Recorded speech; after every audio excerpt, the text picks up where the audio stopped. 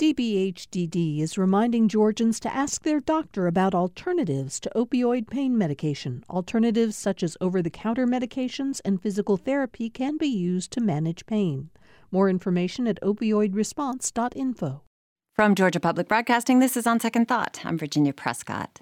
Black History Month starts today, and Georgia has a long line of African-American trailblazers to celebrate.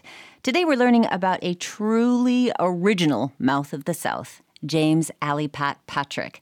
Atlantans first heard the DJ in 1951 when he hit the airwaves on the city's first black-owned radio station, WERD. Oh, yeah, it's about 4 minutes after 5 o'clock, and this is 1480 when you dial in Atlanta, Georgia. I tell you.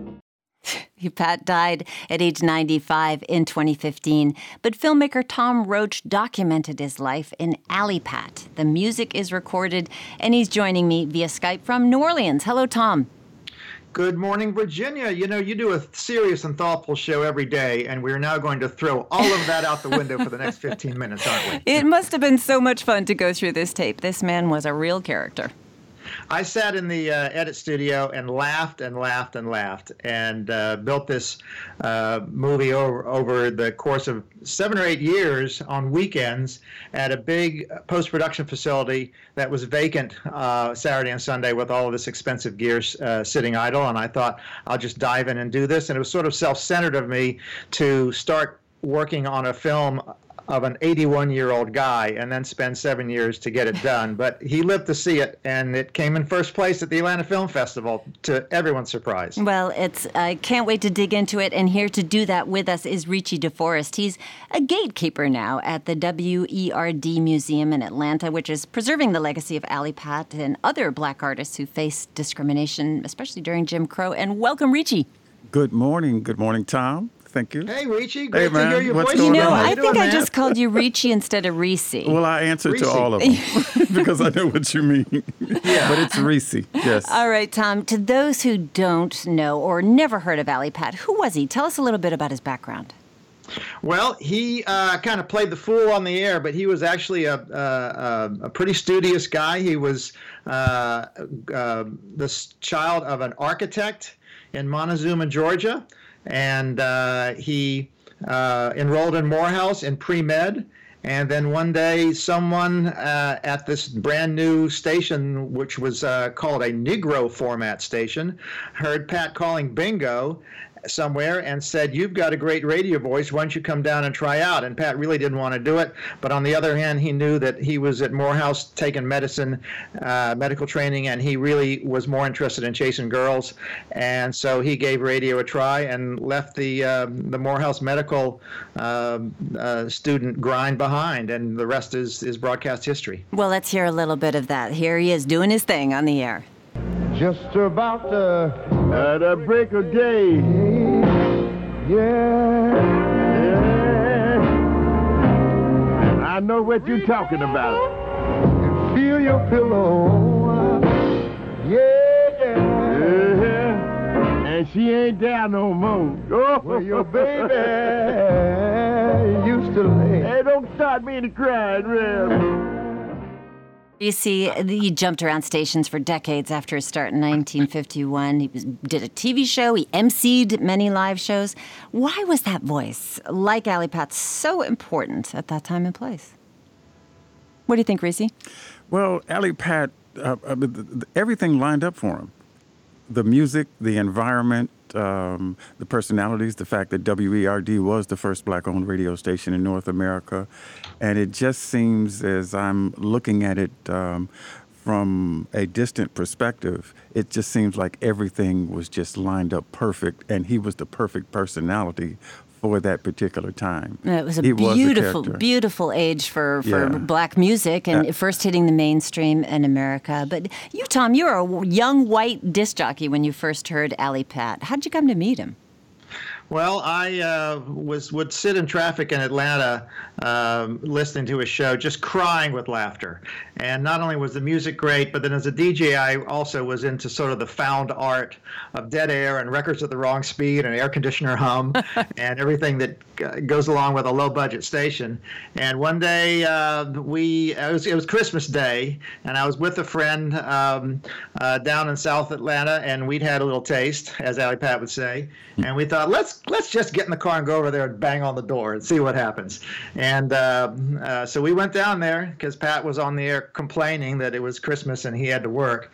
And the door threw open and he said, you white boys ain't got nothing better to do than to come down here and F with me. And we thought, uh-oh, we're in trouble now. And then he changed to a big broad smile and invited us in.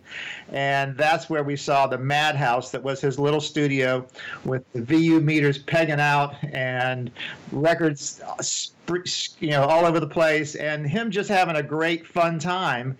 And that was just his environment. He worked all alone and created this fantastic soundscape every day. And eventually I got to know him a little better and decided to take the 30 hours of tapes I had acquired over the years. So again, I would have met him maybe in '89, and then around 2002 we signed a deal to make the movie. But when I say signed a deal, he said, "Where's my money?" And I said, "Well, there's not going to be any money." And at the end of the day, as successful as the film has been, I've never made a dime off of it. Well, I can imagine for 7 years of work. But let's hear a little bit more of him, because that's really the point of being here. Atlantans may remember his freestyled ads. Here is one of many used in your film. Ray's told you that they are good arrangers. They can make arrangements for any occasion. If it's death or a wedding, of course, a wedding and death are very synonymous. One is about as bad as the other. When you get married, you actually die, and when you die, you dead also. So So that's for Flowers by the Vineyards. He did them for hair salons, restaurants, tire shops, clothing stores. And we're told in the film that business owners paid him, not the many stations he worked for. And these were not always glowing endorsements. Why did they keep coming back? Oh, I just think that any publicity is good publicity. And in the film, we also feature the wonderful and heavenly H. Johnson. He's still on WABE. Yes, he is. Still on WABE. And he says that he was so influenced by Allie Pat that he went on the air and he tried to make fun of sponsors and promptly got in big trouble for it, just proving that there's a certain art to the insult, and H didn't have it, and you just don't do that on the radio. But Pat was the kind of guy, he drove around town in a big car with the windows always down so he could just shuck and jive with anybody out on the sidewalk, and everybody knew him and everybody expected that from him. And if he didn't insult them, people said, "Pat, are you feeling all right today?" Well, Reese, were there other DJs like him on the air at that time? I mean, we certainly have our wild DJs, but what did he bring that was so distinctive? There were definitely other DJs. I mean, there was, I'm trying to think of the DJ who had his show. You might know his name. His show was Purple Grotto. They called him Herb Lance. Mm-hmm.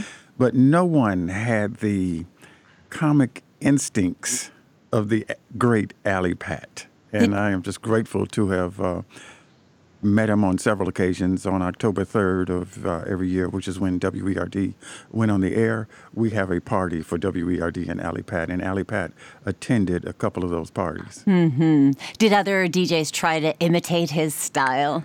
I don't really have a great deal of information of anyone that might have tried to influence his style. I think Allie Pat was, had his own lane, his own planet. Tom, did white people listen to WERD or follow his advice to shop on Auburn Avenue? When I made the movie, I realized as a listener that pretty much everybody on the south side of Atlanta knew who he was, and very few people on the north side of the black-white divide, shall we say, knew, other than jazz freaks and blues freaks and crazy radio. So when I started recording his shows, I did it just for my own. I was just frustrated this wonderful material was going out into the airwaves and was lost forever. So I started recording it, and eventually acquired 30 hours of cassettes, and then they sat in a shoebox in my basement for a couple decades. And only later did I come and make a film. And that rambling answer did not. No, you did not answer my question. Thank you very much. But somebody in your film does say, that this was a glimpse into a community that he knew nothing about. And of course, most of this is during segregation, so there wasn't a lot of sort of crossover of culture other than through music. And so that gets back into the fact of, for instance, when Pat would have Hosea Williams on for 10 minutes, 20 minutes, an hour and a half with no music, no station IDs, and they were just shooting the breeze. It was a conversation I would not have heard otherwise, and I learned a lot from it. Learned a lot about culture. And this gets back to the importance of black radio, especially WERD in the 1950s, and the emergence of what they called Negro format radio. In the 40s, the radios were large. They had tubes. They stayed in the living room. In the 50s, the radios got smaller and moved up into the bedrooms. And the white audience could listen to black music and black culture that was at variance with what their racist parents might have been telling them. And they could hear the real Fats Domino and not the Pat Boone version, etc. And so this black radio afforded white listenership to dig deep into the culture and learn a lot, and actually start to say discrimination is wrong. What are these people talking about?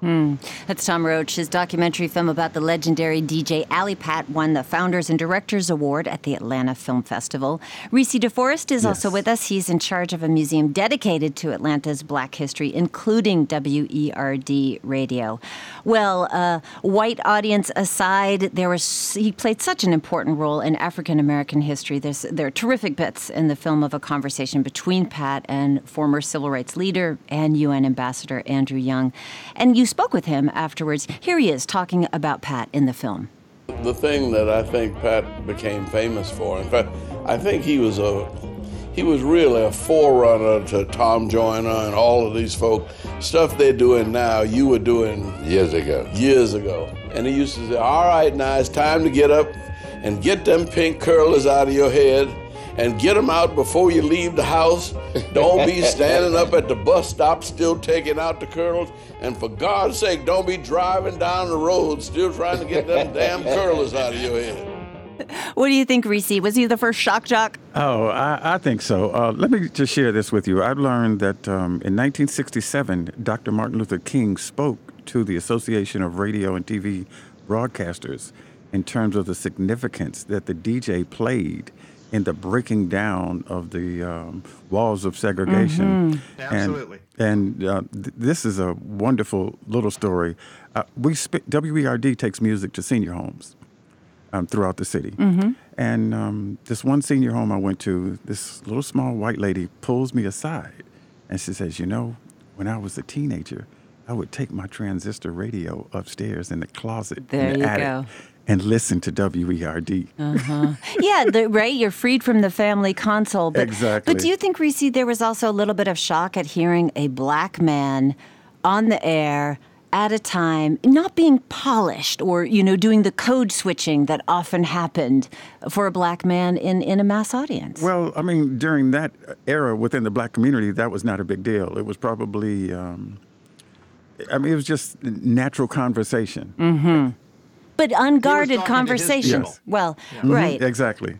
Well, he was, of course, a forerunner on the radio, but Andrew Young and Alley Pat also talked about Pat's role as the first black bail bondsman in Atlanta in the early 1960s. He was instrumental in the civil rights movement for getting activists, including Martin Luther King Jr., now Congressman John Lewis, Ralph Abernathy, many others out of jail. Now, here's Pat speaking on air about one of those runs. Georgia towns, and I was scared to death that one of them crackers was going to shoot me for coming down there getting those quote unquote out of jail. That's what they used to say.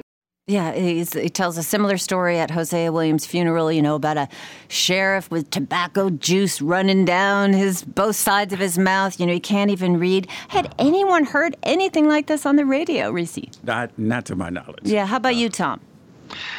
I don't know where to begin. When he spoke at Hosea's funeral, he talked about facing down those sheriffs, and he just would quietly tell the sheriff, well, he wouldn't tell the sheriff he was a black bail bondsman. He'd tell the sheriff, I work for a white man in Atlanta. And that just brought the house down at Ebenezer when Pat spoke at Hosea's funeral. We really haven't mentioned that since the film is so full of fantastic music that would cost a fortune to license, I give it away for free. Mm-hmm. You can see it anytime if you just search Alley Pat Vimeo. Mm-hmm. There's a video service called Vimeo, Vimeo, Alley Pat Vimeo, and we can also put a link on your side. Yeah, we'll do that. We'll do that. Hey, cut out with the promotional DJ stuff. Let's get back to the story here. Yes, ma'am. I'll sit up straight. Well, was there any retribution for Pat for his work in the civil rights movement? What do you mean? Well, did he suffer? I mean, many people who were active in the civil rights movement were targeted. Was he, as a very public personality, talking about things like, cracker sheriffs in South Georgia? Oh, no, I don't think so at all. I think because his audience was exclusively African American with just a few tiny percent white listeners. He was actually very brave because the civil rights workers would go to these small towns en masse during the day, and then Pat would come down to these small towns at night alone with a suitcase full of money to bail them out. So I think he had a lot of respect in the community for that level of bravery. Mm-hmm. Tell me how he got his name, Alley Pat, quickly. We're up against a break. His listeners said that his initial shows on WYZE sounded like blues from the alley, mm-hmm. and so that morphed into Alley Pat. Well, let's hear a little bit of the blues that he loved to give people a taste of. As we head into a break, we are going to come right back in a minute with the maker, Tom Roche. He's the documentary filmmaker. He made the film about the legendary DJ Alley Pat. And also Reese DeForest, who's in charge of a museum dedicated to Atlanta's Black history, including Negro-owned, as it was called, WERD Radio. We'll leave you with some Howlin' Wolf, one of Alley Pat's favorites. We'll be back with more on Second Thought in just a minute.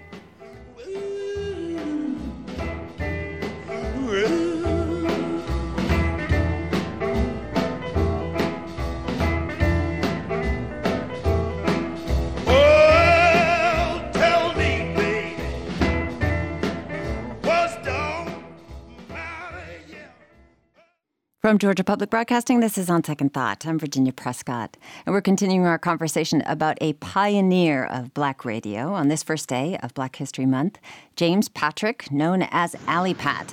Now, whether you lived in Atlanta forever or you're just pulling into town, he is one of the characters who have helped shape the character of Atlanta.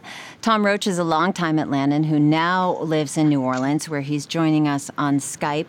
And he worked with Pat and is the writer, editor, and producer of a documentary feature called Alley Pat. The music is recorded. Reese DeForest is with us. He's in charge of preserving the WERD studio. That's at the Madam C.J. Walker Museum. Both of them here. Tom, I want to ask you about, there's a bit in your film when Alley Pat reflects on his relationship with the Reverend Dr. Martin Luther King. Let's just hear this. This is with the night before he left for Memphis. I was with him the night before he went to Memphis, which was on a Sunday night. They had a retreat for SCLC at the Regency Hotel downtown. And he was in his suite with his wife, and I was on the same floor. We were having a party. And he came out of the suite to the party in his pajamas and his nightrobe. And he sat up there with us and drank scotch and soda. What a poignant memory, considering, of course, what happened after that. What was his relationship like with the civil rights movement leaders like King and Lewis and Hosea Williams? Well, go ahead. Was that Reese? No, go ahead, Tom. Okay. Well, he had known Dr. King as just an ordinary Joe. Pat says he didn't give a damn about money. He didn't give a damn about publicity. He just was an ordinary guy. But at the same time, Pat knew that, at the time Dr. King passed away, Pat reflected that for Dr. King, there was no other way out. He knew this was going to happen someday, and Pat reflected that he was surprised that the assassination of King didn't happen sooner. So he was braced for that news, and it's interesting to hear you play back that piece about the night before. You know, as a film editor, you're always trying to truncate people's comments so they can make their point quickly and you can move on and fit more stories in. But an editor also needs to know when to just leave it alone. This is history. Pat talking about the last night of King's life, and as an editor, you just cue that up and you just let it play and you use every scrap of it. And Reese, for you, you know about his history in radio. One of them was at WYZE, which was the gospel music station. And yet he didn't seem to have a lot of love for a lot of preachers, aside from Dr. King. Well, I just think he was just telling it the way it was. I don't think there was any animosity there. It's just the reality of his experiences. Right. Well, okay, so you mentioned before, Tom, the funeral of Hosea Williams.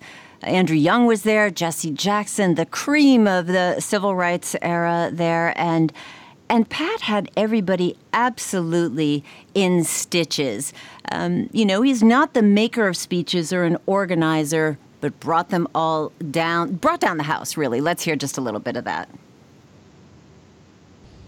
When I got here, the operator called me and said, Mr. Patrick, will you please take all of these calls off of your mailbox? I said, I'm not supposed to have any calls. I said, but I'll see what they are. I picked up the phone and began to go through the mailbox, and all of his women was calling me to find out how he was.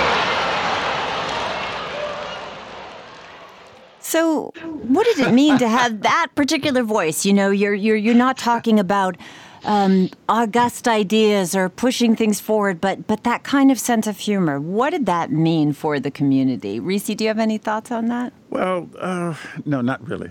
How about you, Tom? Do you want to follow up? Well, if you've never seen the entire Hosea Williams funeral eulogy from Pat, it's an absolute must-see. And when that happened, I was just wrapping up the film, and it was a 60-minute film. And when that happened, I saw it, and I just said, my film just became an 85-minute film because we've just got to put all of this in and let it run. Again, leave it alone, truncate it maybe a little bit, but that just showed how Pat could get fired up, and the more the audience fired him up, he would just charge forward. And it's fascinating to have, as a filmmaker, to have sort of become friends with Andy Young and become friends with all these civil rights pioneers. And it's an odd burden when a white filmmaker takes on black history, especially with a lot of sensitive language, and you just have to make sure you get it right, do test screenings, and the end result is when I do screenings, the white viewers to a person come up and say, wow, what a wild ride that was, and the black viewers to a person come up to me and say, thank you. Well, thank you for speaking with us about Alley Pat, Tom Roach. Appreciate you being here. And I hope, again, you can check out Alley Pat Vimeo. Look it up. You can stream the film online for free. Or you can come by the studio because we play it. Oh, right there. There you Black go. History Month. That would be a beautiful thing for somebody who's visiting Atlanta to see a great glimpse of Atlanta. Reese DeForest, thank you so much for being with us. Thank you. Information on where to find him and that studio, and also the film at gbbnews.org.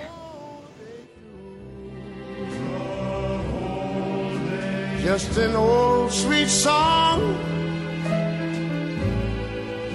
keeps Georgia on my mind.